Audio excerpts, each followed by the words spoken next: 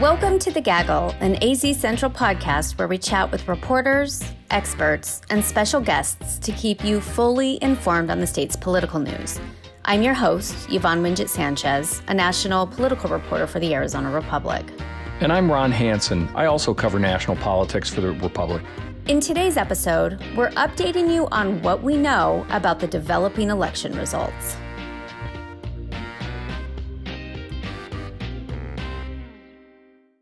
Election night left the nation and state with some unknowns. This wasn't a result of any voter malfeasance, but instead because of record voter turnout and increased voting by mail. So we're dropping this bonus episode to chat about some of the unknowns on the local, state, and national level. On the national level, we'll talk presidential race and the congressional races. Statewide, we'll chat about Proposition 208. That's the education funding initiative. We'll also talk about the concern over casting ballots with Sharpies and whether those votes were counted. Big spoiler alert, the ballots were counted and the Sharpie conspiracy theory is false. But we'll get into the details.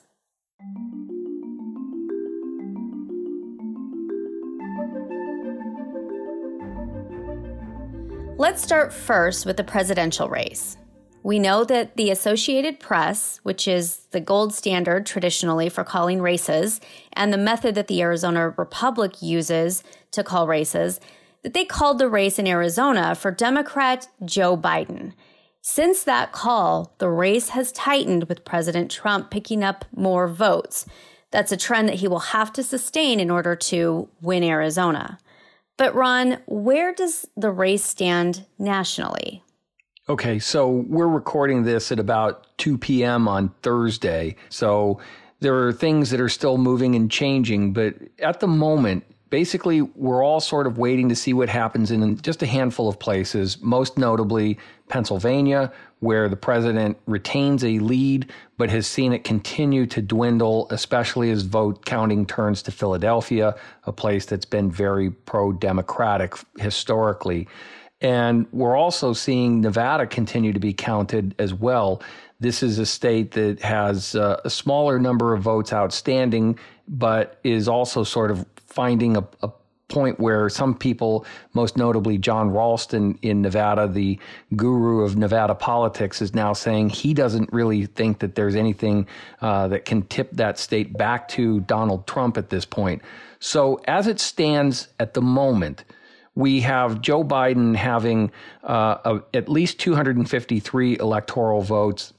He could have more than that if you believe in the AP and Fox News call for Arizona.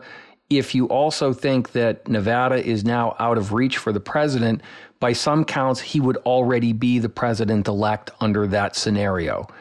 If he doesn't have Nevada in the bag just yet, we are still seeing vote counting proceed in Pennsylvania in a direction that suggests that Joe Biden will eventually take the lead in that state. If that holds up, this race is already over.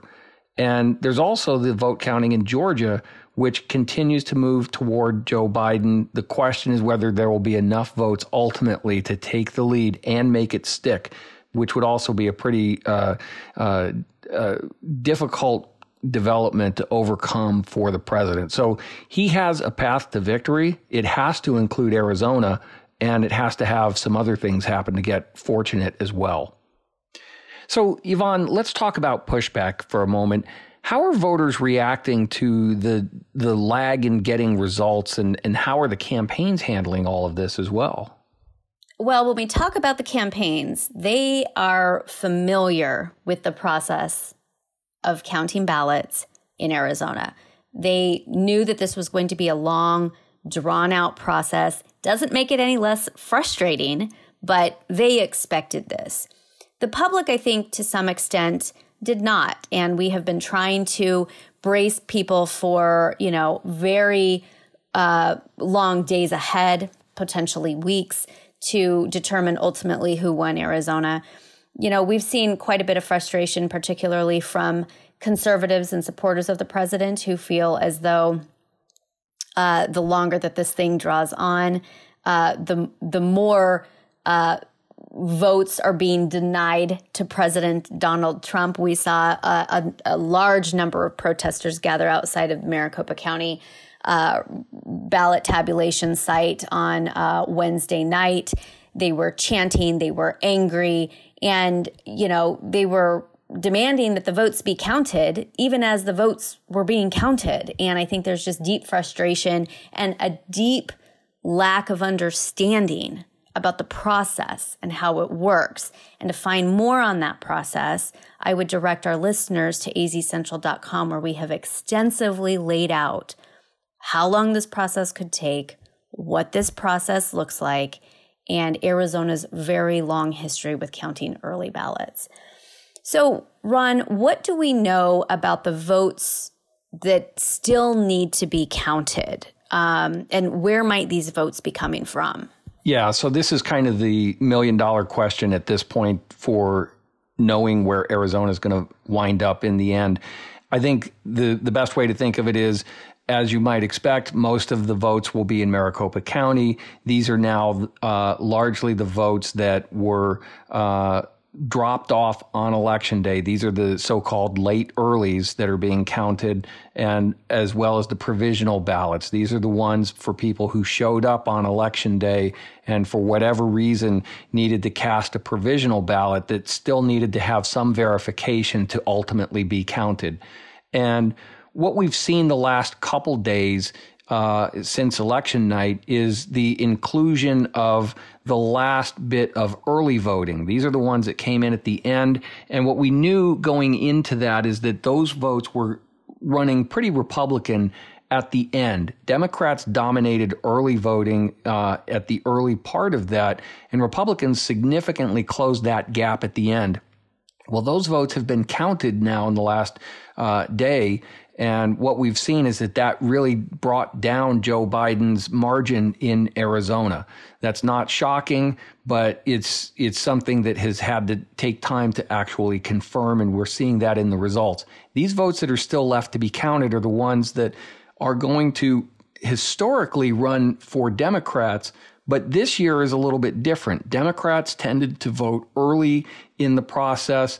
They didn't show up at the polls in the usual numbers that they would, even by historical standards. And so a little bit less is known about what these late earlies will look like this time compared to the past. I think that there's a sense that these could be pro-Republican, but by much smaller margins than what we saw at the very end of early balloting. And with the provisional ballots, I think that those historically have had a small Democratic margin to them, but it's such a small population that they could end up running in either direction, but it won't matter significantly because there's just never enough of them.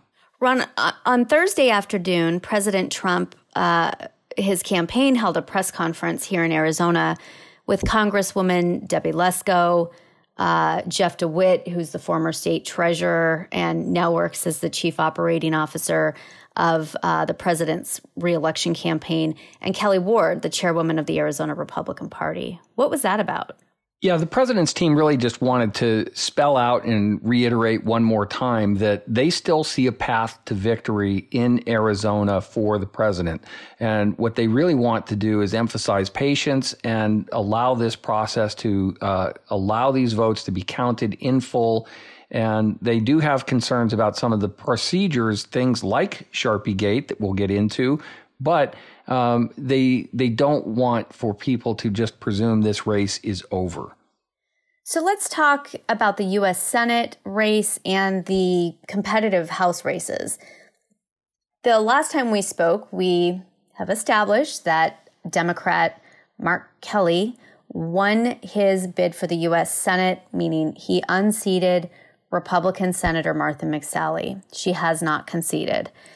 Then, with the U.S. House, 7 of the 9 incumbents were safely reelected, with Congressional District 1 and Congressional District 6 being too close to call. Tell us more on those. Yeah, so I think the way to think of it is that David Schweikert in the 6th district has come from behind to take the lead in that race. There are still votes to be counted, but he has a 6,000 vote edge. That's almost 2 percentage points over Democrat Harold Tippernenny at this point.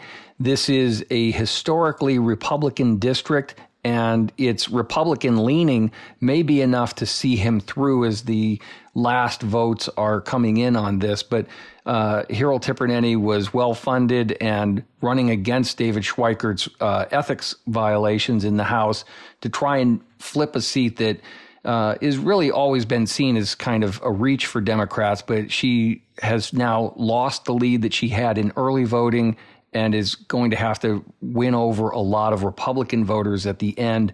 That seems like a big ask, but it's still within the range of possibilities. The other race in the 1st district involves Democrat Tom O'Halloran. He has been in that district now for 2 terms. It's a pretty evenly divided, relatively older, socially conservative district. And this district went for Donald Trump in 2016 by 1 percentage point. It's why Republicans have always kind of circled this district as a race that they could win, but they've just never had much luck. And tonight, it looks like their luck is still eluding them. That Tiffany Shedd has managed to make this race closer than what Tom O'Halloran has had in the past, but ultimately she is not doing significantly better, and her path to victory is starting to look pretty narrow. She needed to do much better in the southern half of that district, and that's in the Pinal-Pima County region, and it just hasn't happened. That area is still relatively evenly divided, and that means that the northern half of that district is where Tom O'Halloran still has strength with tribal voters and with Democrats in Flagstaff, for example, that may be enough to see him through. If both of those results hold up, at the end of the day, we'll be looking at all 9 of Arizona's incumbent House members will be reelected if that pattern holds. All right, so let's zoom out. Pre-election, Democrats held a majority in the U.S. House and Republicans held the majority in the Senate. Do we think that will change yet? It seems to me that path seems to have narrowed, at least in the Senate. Yeah, so you're the expert on the Senate, but it doesn't look like it's been the election that a lot of Democrats bargained for in either chamber. The Senate looks like has not broken for them. It does seem noteworthy, though, that Georgia could have 2 special elections in January that will determine whether, Democrats still have a chance to control that chamber.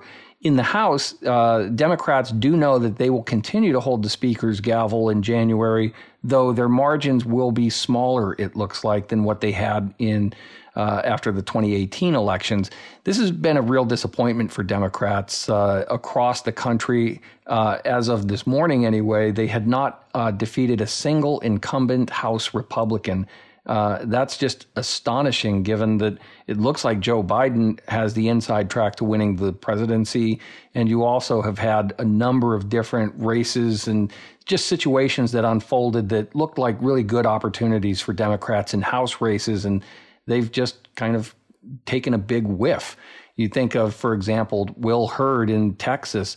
This is a very Hispanic-leaning, Democratic-leaning district that had a Republican who was just an especially good fit, and he retires, and it looks like that seat is not going to be a pickup for House Democrats. Instead, they will lose that race, and that will continue to frustrate and elude them there. Conservatives are certainly using these results as a warning shot and as a warning to Nancy Pelosi. They are putting her on notice that, she might not be, and the Democratic Party might not be as all-powerful as they may think they are. Yeah, and House Democrats are putting Nancy Pelosi on notice as well, that her days as Speaker may be numbered. There is an increasingly vocal element of the Democratic Party that is looking to turn the page on their leadership. And after this disappointing showing for Democrats in the House, the Democrats who remain will be wrestling with what is the path forward.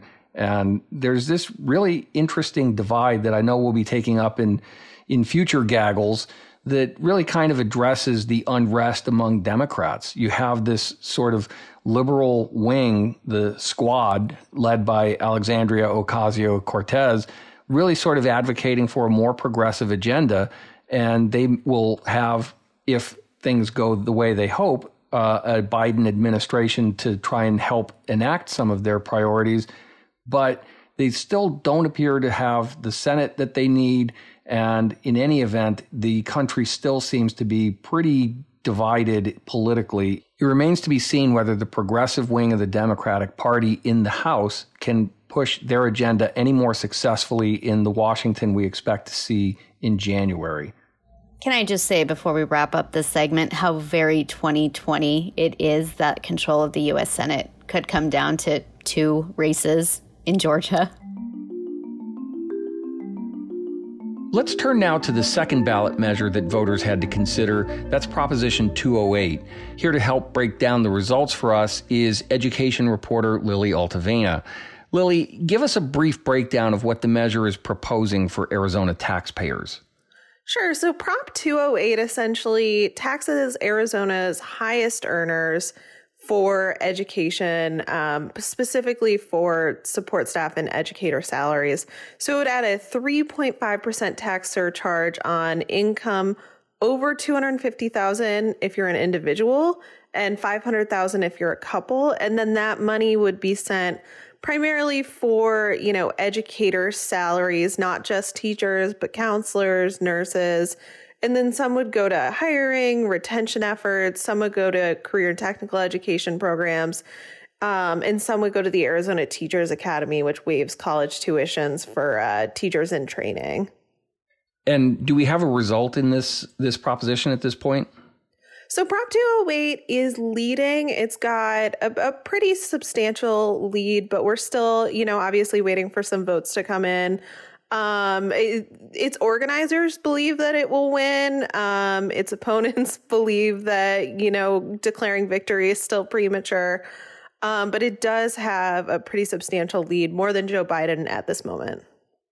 Okay, so if it does pass, when does this start to go into effect? When will this start to affect taxpayers? When does it start to affect educators and their budgets?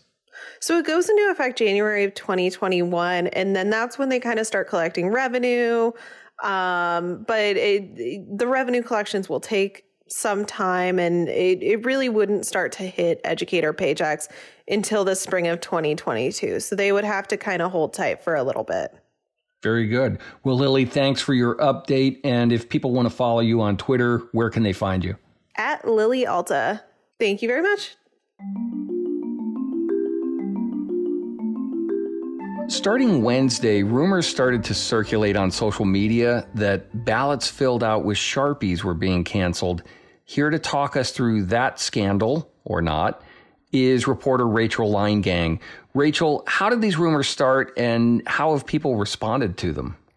There started being some rumblings on social media on Tuesday about a polling place in Queen Creek where some unaffiliated with the official polling station, people had started handing out pens instead of Sharpies, saying that the Sharpies wouldn't work. Poll workers at various sites were using Sharpies because the county had done extensive testing to see that the Sharpies were the preferred method. They'd ran tests of their new machines, they'd made sure that they worked, and the Sharpies were the best option.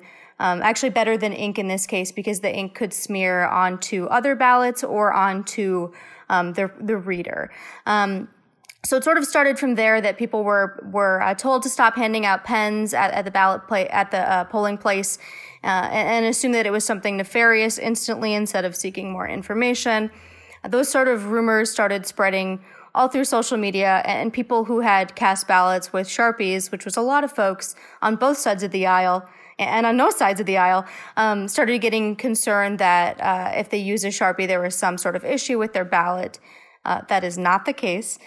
Your ballot will be counted if it's properly cast. And if you are a registered voter in Arizona, and election officials will do everything they can to make sure that all votes are counted just like they always do. So nothing out of the ordinary here, just a lot of innuendo. We haven't heard from any people whose votes weren't counted because they used a Sharpie. Okay, so one person that we have heard from, though, is the Attorney General's office. They are investigating these claims.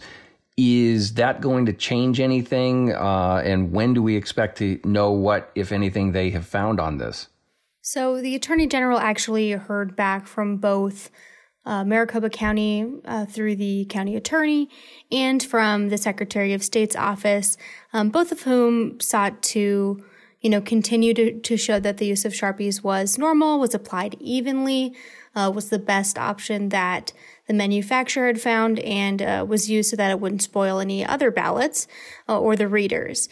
The Attorney General also went on TV this afternoon and essentially said he would take elections officials at their word. He had no evidence to suggest there was anything nefarious. And he sort of added that, if there was a problem, it would have affected, all voters who voted for, either candidate, not just one. Okay, so let's be explicit here. Just so our listeners are clear, were the ballots that used these kinds of Sharpie pens, were they counted? And what should people say when somebody raises this as an issue? The ballots were counted. If there were any concerns, or if there are any concerns, there are several processes in place, all overseen by a bipartisan group of observers and trained elections workers to ensure that ballots with any sort of irregularities are counted. But casting a ballot with a Sharpie was the preferred method of the county. Full stop. And if there are concerns that people are raising, I always think that if there is a information void, you should fill that with reputable information, not with conspiracy. So everyone should just keep their heads. Okay, well, thank you for the update, Rachel. If folks want to follow you on Twitter, where can they find you? I'm at Rachel Leingang. That's RachelLeingang. Okay, so let's transition now to the state level races. We have Andrew Oxford, who covers the legislature for the Republic, here to discuss what's happening there. Andrew, let's start with the state Senate. How does that look after all the elections to this point? Still a lot of ballots to count, particularly here in Maricopa County, where there are some key races. But so far, I'm not hearing a ton of confidence from Democrats that they're going to flip the Senate the way that they'd hoped. Layla Alston, for example, had been planning on running for Senate president if Democrats won a majority. She told me yesterday she'd back Rebecca Rios, who had also wanted to lead the caucus, given that Minority Leader David Bradley is leaving the legislature. But Senator Rios told me yesterday that if everything stays as it is now, she would expect to be a minority leader, not the Senate president. At this point, Christine Marsh is leading in her bid to flip a Senate seat in Paradise Valley in north central Phoenix. Republican Senator Kate Brophy-McGee is still trailing there, but otherwise Democrats really aren't leading, and Republicans have expanded their leads in a lot of the districts that Democrats had been hoping to flip. Okay, same question this time for the state House. How does it look in those races to this point? At this point, Judy Schreiber is still leading in her bid to flip a state house seat in the Peoria and Glendale area. Republican Representative Anthony Kern could be ousted there. But again, I'm not seeing Democrats leading in any other of the key districts that they had really been targeting. There are some close races, so keep an eye, for example, on Flagstaff Mayor Coral Evans. She's campaigning to win a House seat in the northern part of the state. She's trailing Republican Brenda Barton by just a few hundred votes right now, and Coconino County still has several thousand more ballots to report. We'll get some more results later today, but Democrats are also at risk of losing a seat in the state house. Representative Geraldine Peaton is trailing Republican challenger Joel John in District 4. That spans from Yuma to the West Valley to Tucson. So, it's very possible that really we have the same sort of 31-29 split in the House that we've had for the last couple of years. Okay, well, thank you, Andrew, for the update. We'll keep an eye on those races all the way to the finish line, as you will as well.